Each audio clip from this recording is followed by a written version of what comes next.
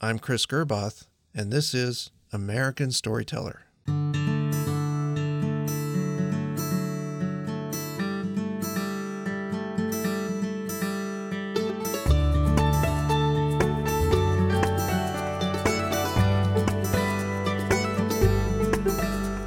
Amy Teresa is an independent writer, actor, and producer who works across genres.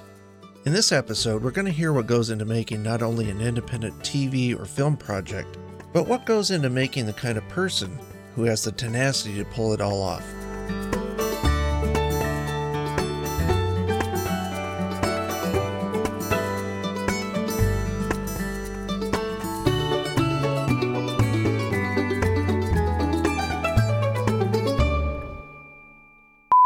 Did you puke? No, I did not.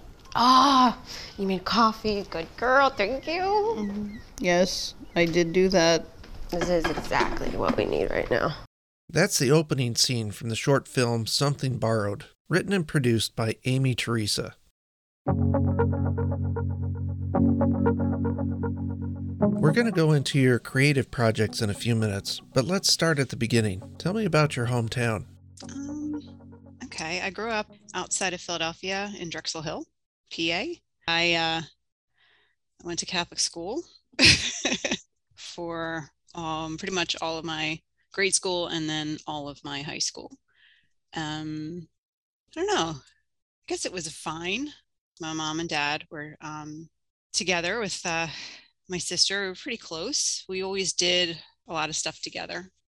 My parents were always pretty supportive of anything we wanted to do. They let us try different things. We took a lot of family vacations when we could. We used to go down the shore. They always involved us in everything, which was really cool. Like I remember my dad passed away like recently, 2 years ago, and my mom always used to say that he never really wanted to go anywhere without us. I feel like that led to a lot of opportunities as a kid. My dad drove us out to Colorado, me and my sister, just because he wanted to take a trip with us. And then my mom flew out and she was there. This is actually at a time when my parents were separated. They had been separated for like a year at that point. And it was kind of like a really cool story because they ended up being separated and then they got back together, which kind of normally doesn't really happen. When you're a kid and you find out your parents are getting a divorce, it's what's devastating. I mean, it was devastating for me. And then about a year and a half later, maybe 2 years, they had a reconciliation. So, that's the thing when you're like a little kid. I think I was like 11 or 12. It's like the worst thing that can happen. And then you always like hoping and praying your parents get back together and then they actually do. So it's kind of amazing, and, yeah, and then they stayed together ever since. And then, like I said, my dad passed away 2 years ago, and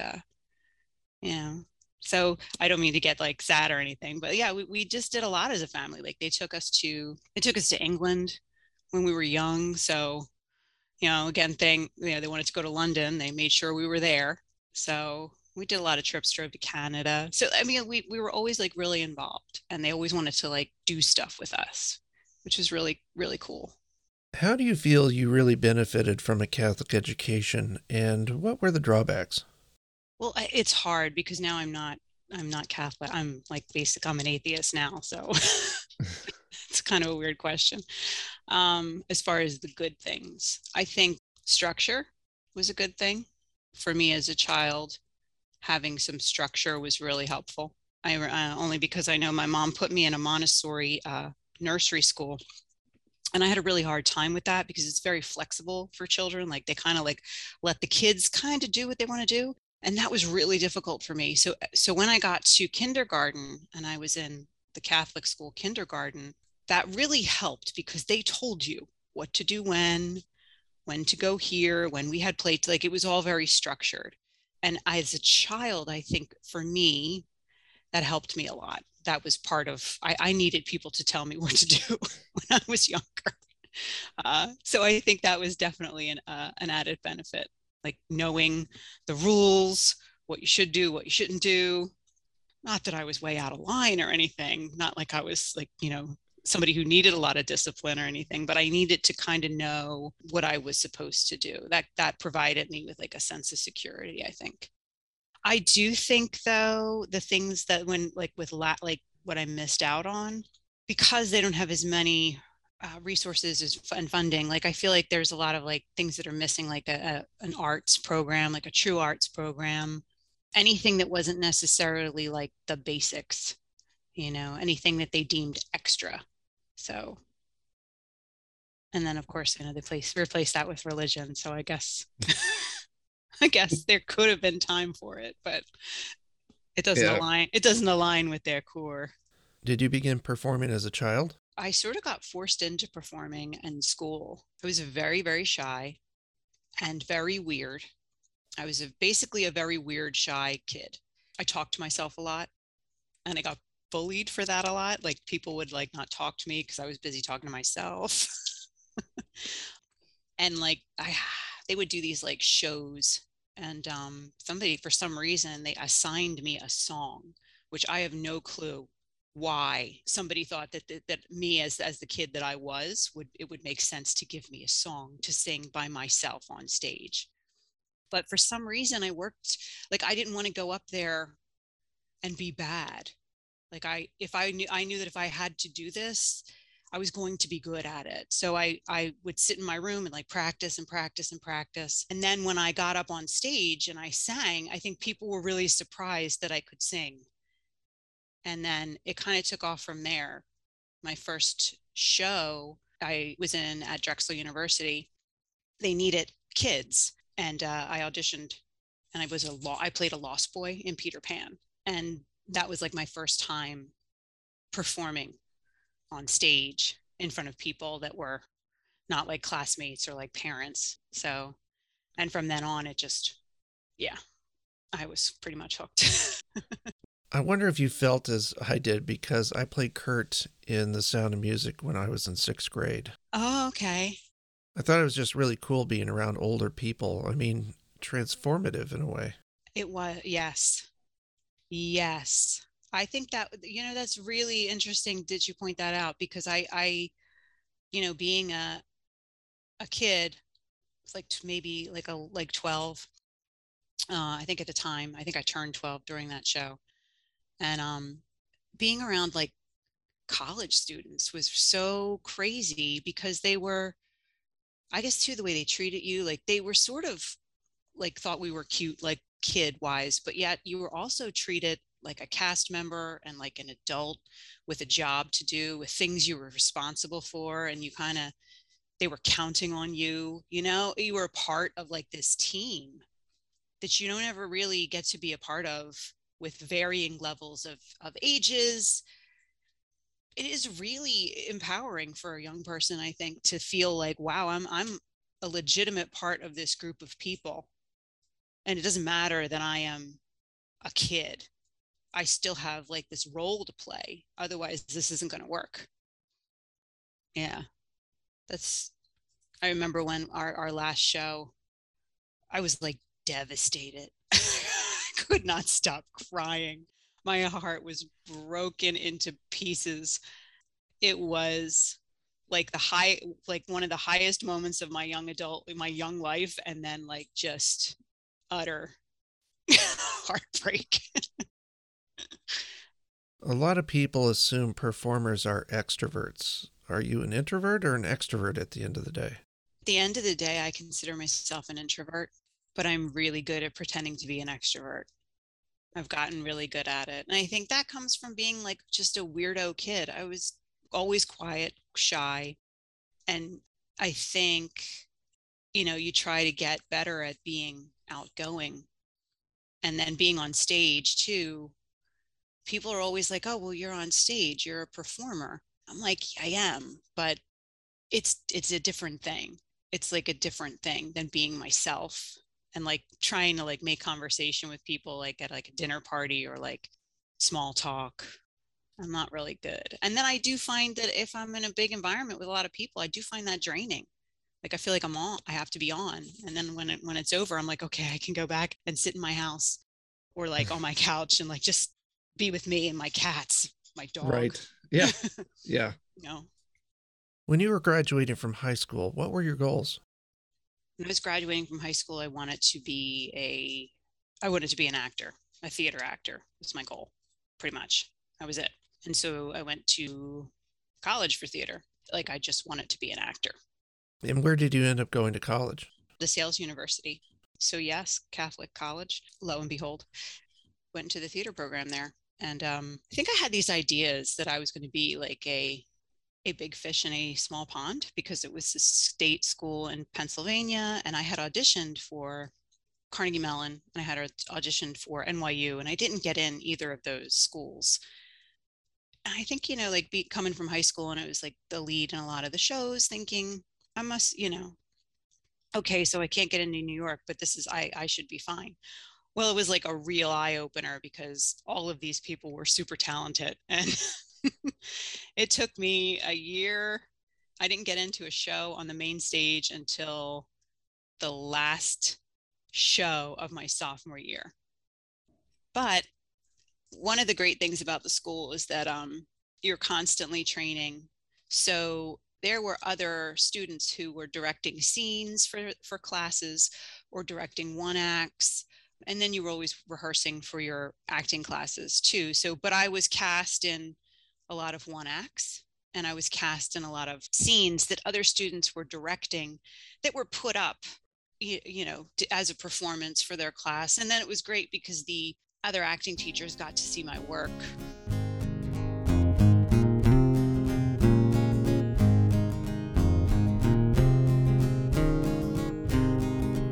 Can you give me a rundown of the creative projects you're involved in?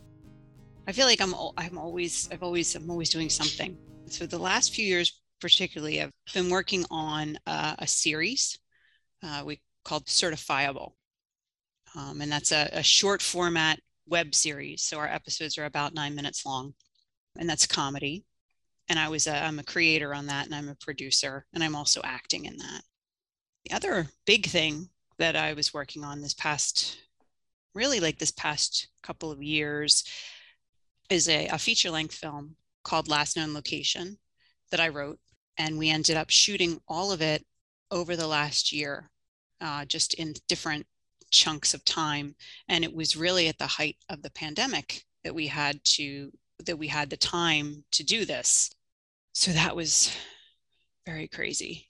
And then I've also did a short film called Something Borrowed, and that was something that I wrote, and I shot in different segments. That kind of took me a few years to get together. But my significant other is an actor, but he's a videographer too. So he ended up shooting and directing both Something Borrowed and Last Known Location, and he is currently shooting Certifiable. His name is Danny Donnelly. He is shooting and co-directing Certifiable for us. So those are like the three main things that I have going on right now. Let's listen to a quick clip from the first season of Certifiable. Don't lie to her, Fernando. It's not great. It looks like something my dog crapped out. It's abstract art, Lex. Besides, you don't even have a dog. You know how much I want a dog. Do you know how bad that makes me feel when you say things like that? You just called my hard work a big piece of poo. Well, it is. Well, you are, Lex.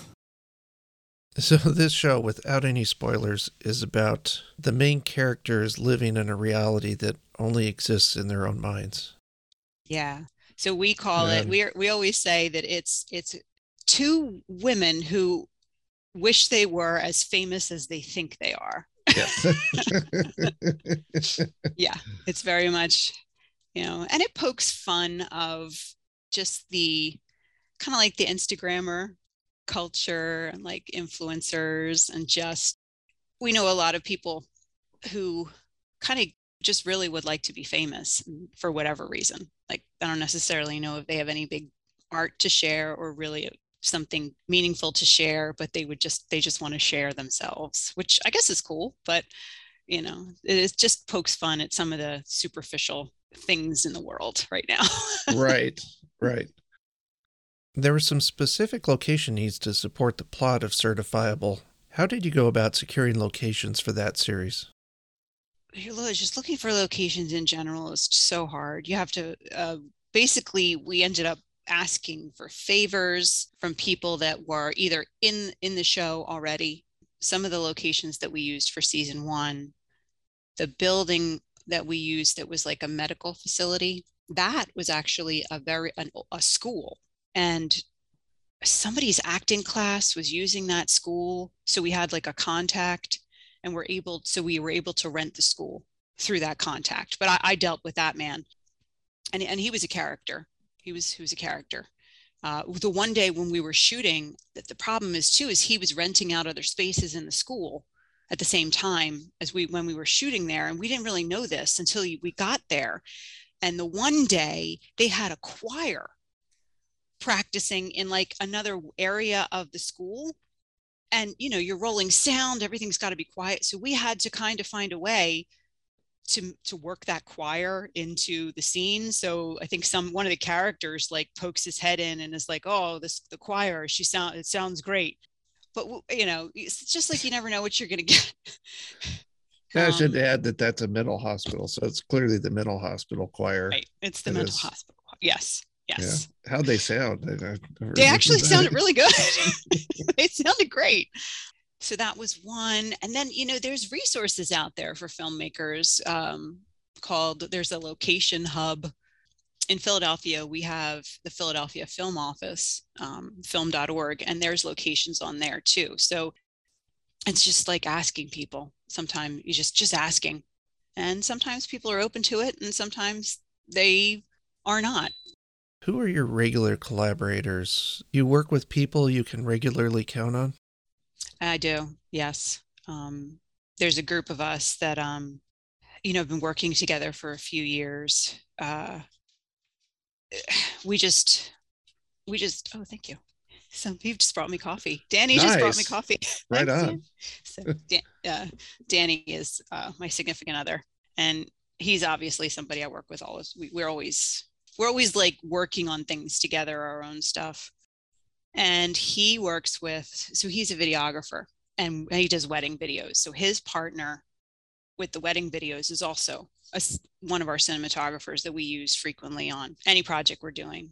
And Jen Kay is the woman who's in Certifiable with me. She's a frequent collaborator. And a bunch of the people who are in Certifiable are also in many of the other things that we are working on, like my film for Last Known Location. A bunch of the people who are in Certifiable are also in that film. A few years ago, we did a film called The Arrangement, and that had Eric Roberts in it. And that was a pretty big deal for us. Pretty much the same group of people. And there's like newer people that come in too. Like we're always kind of like finding new talent and just realizing that other people have a great skill set or like a real passion, because we're all very passionate people, and we're all people who have we're all artists and we're all creatives at heart, but a lot of us have, we all have jobs that, we have to kind of fuel the creative endeavors. You've worked in comedy with your short and your show. What about comedy comes easily to you, and what do you have to really dig deep into to make work? I feel like I'm willing to have a lot of fun when it comes to comedy. Like I'm really willing to just go there, like whatever we have to do. And I feel like there's a lot of room to kind of play around. You could be a little bit more loose maybe with like letting like things come up like improv wise. I do think though I think comedy though is very hard. So the timing has to be right. The improv, it's great to do it, but not everything lands. Not everything is funny.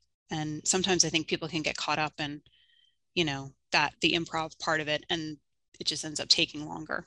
And sometimes I'm not great at improv. I admit it. I'm not real fast on my feet. So I find that to be tricky. I really like doing comedy though, because I do feel like it's just fun. I feel like it's fun. I feel like a lot of people are willing to play, and it's a good time. I guess as an extension of that, regardless of genre, what does acting require of you physically? I I feel like acting requires you to be vulnerable. I think that's probably the biggest requirement. You have to let go of like your ego, let go of self-consciousness. I mean, you just kind of have to be willing to go there, to be in a moment with somebody, because it's about like reacting to another person or a situation and trying to articulate somebody else like in the most truthful way possible, I think. So I think a lot of it is you just have to be willing to do that. I think I see some people who are like either just, if you're just starting out, or maybe you're not taking an acting class or whatever, there's a lot of like self-conscious things that you have to kind of get rid of, I guess. Like be willing to have people laugh at you, be willing to have people not like your character, I guess. Just be open. And how does it feel when you know you've just nailed it as an actor? That's hard because I don't really feel like I ever get there now. There's definitely times like, so it's hard. It's interesting because it's always, when you're doing film, there's always you're doing multiple takes. So you're doing same scene, you have different angles. So you're doing the same thing over and over again. But you can definitely tell when you feel it. When you feel it, and you can know that I hope that last take looks as good as it feels, because I felt like I was really in it. I think when you feel like you're really in it, it feels really good. But it's also hard because then you'll end up doing another one, and maybe the next one, I feel like that one wasn't as good. Oh, and there's also times where I can go and do something, and then I'm like, we need to do another one. That was terrible. Like, I just know, I'm like, I don't think you can, that was bad. Can we do another one? Do you like seeing yourself on film? Not at all. I don't like seeing myself. I would much rather be a theater actor. I could just get up and when you nail it in theater, it's kind of nice because you can get that instant feedback from the audience. So that, I feel like being on stage is like the ultimate high. You're there, they're there. You can tell if they're in it with you. But I don't really like watching myself that much. But there's always things, like there's times where I've gotten better though, Chris, because now I can like sit back, and sometimes I can sit back and go, oh yeah, I believe me. I believe that. I'm like, okay, I think this is okay. I think I'm pretty good in this. Like, but it's hard to watch yourself.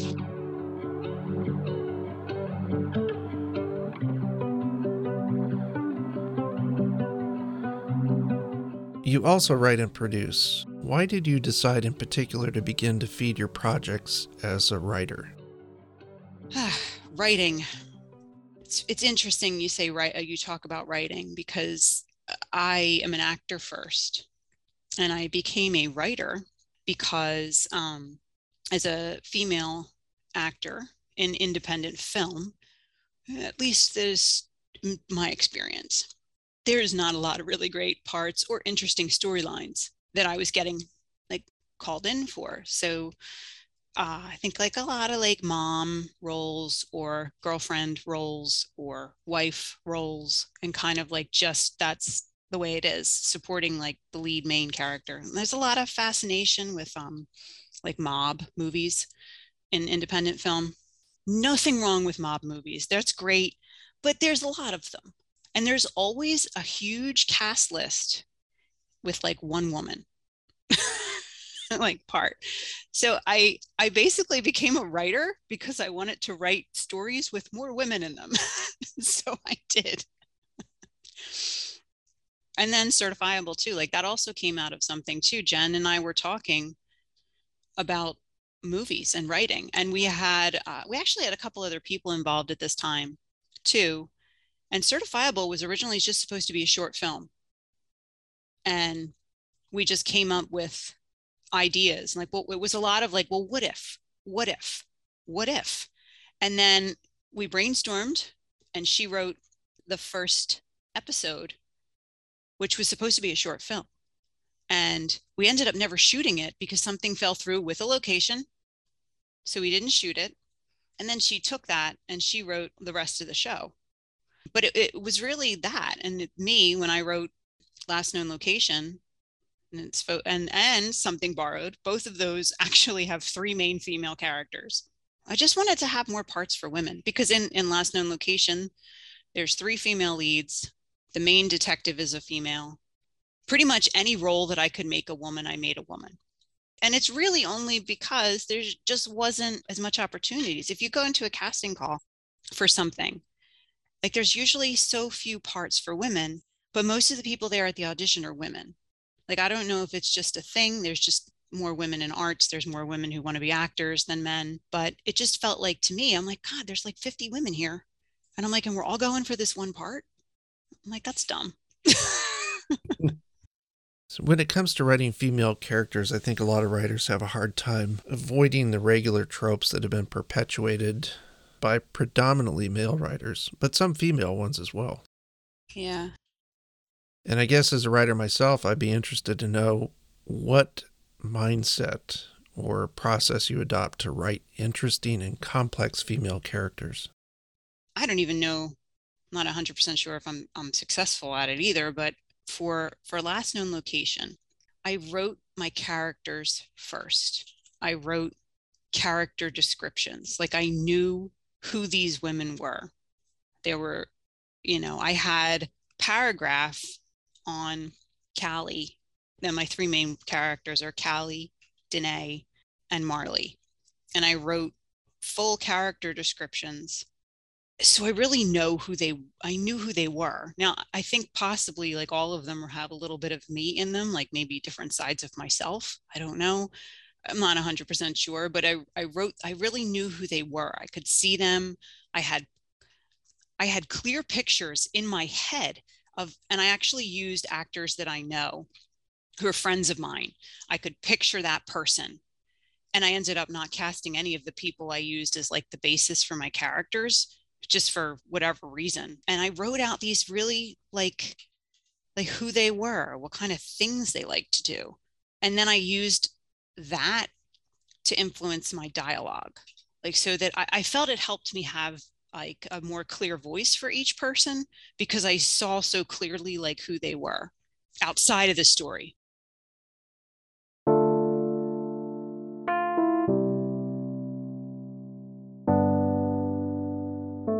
With the amount of energy that you put into your work, do you ever have doubts about keeping on?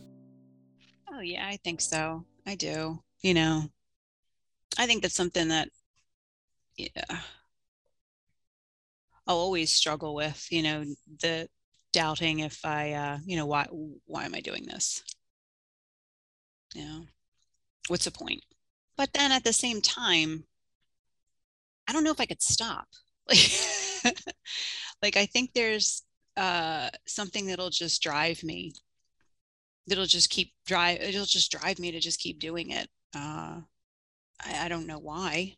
I remember thinking, like, sometimes I look at other people and, I'm always like, you don't secretly want to be an actor. Like that's not secretly in your head. And I really wonder what that's like, because I don't quite know what it would be like to like not have this desire to do this. I don't know. Why do you think it's important for independent television and film to be part of our culture? I think there's like a lot of really cool ideas out there and really talented people and really passionate people who I think are telling some pretty neat stories that I think it's important for other people to see that. I just had to realize that there's so much creativity out there and passionate people, and they're willing to put time and energy into something. There's so much creativity and there's so many, like, people are just doing things. Like, I feel like they're figuring it out as they go, but I think it can lead to bigger things. Everybody that you see in a bigger show or a movie was at some point doing community theater or sitting somewhere with a camcorder and making videos. We all are starting somewhere.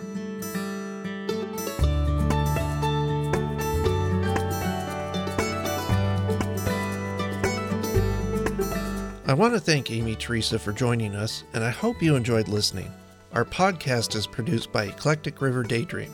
You've heard from us, and now we want to hear from you. Leave us feedback on our website at www.storypod.us or on Facebook at American Storyteller.